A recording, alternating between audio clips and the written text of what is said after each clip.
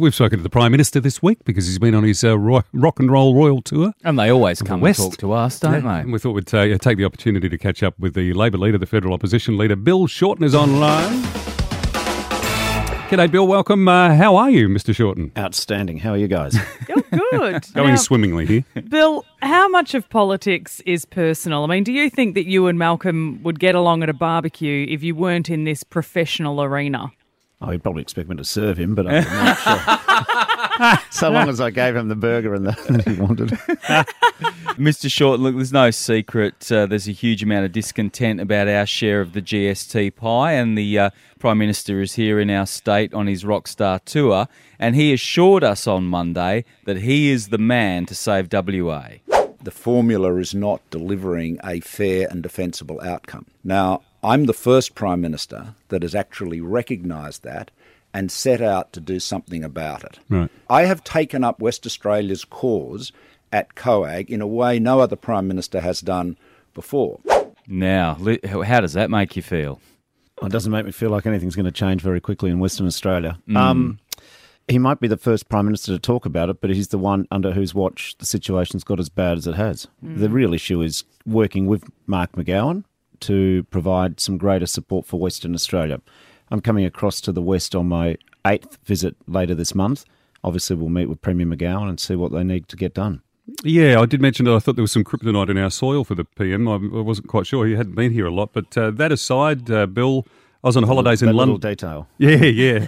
On holidays in London recently, and the rainbow flags for the LGBT community were everywhere. And I was just that bit embarrassed, actually a lot embarrassed to be an Aussie. We're so far behind, aren't we? Oh, it's ridiculous. We should just get on and have a vote in Parliament to make marriage equality a reality. We should just get on with it. The problem is Mr Turnbull and his party have got themselves so tied up in knots. It's sort of weird the way they just want to keep delaying having a vote on marriage equality. You know, they want to have another postal vote, or it's a bit like saying to footballers when you go out in the football ground, don't kick the ball. Parliamentarians go to Parliament, we vote. That's what we do. That's our day job. We should just do our day job. Very straightforward. Yeah, and it is changing too, because at University of Melbourne, that Hilda survey is just saying there's a profound shift in the community sentiment now, so it's a better time than ever. We could get on with it in the August sittings. And I think that once it happens, people will say, what was all the fuss about? Well, I dare say that even people who do not support marriage equality are still wondering, how is this much money going to be spent on a plebiscite when that money could be going to our pensioners who are freezing during winter and can't afford their power bills, or, you know, hospitals that we still, in WA, we still haven't got up and running. Yeah. That's right. Joondalup Hospital, for instance, could do with an extension. You could use some of that money to do that rather than to do a postal vote to find out what people think. We elect Parliament to make decisions. We should have that debate and we should just get on with it.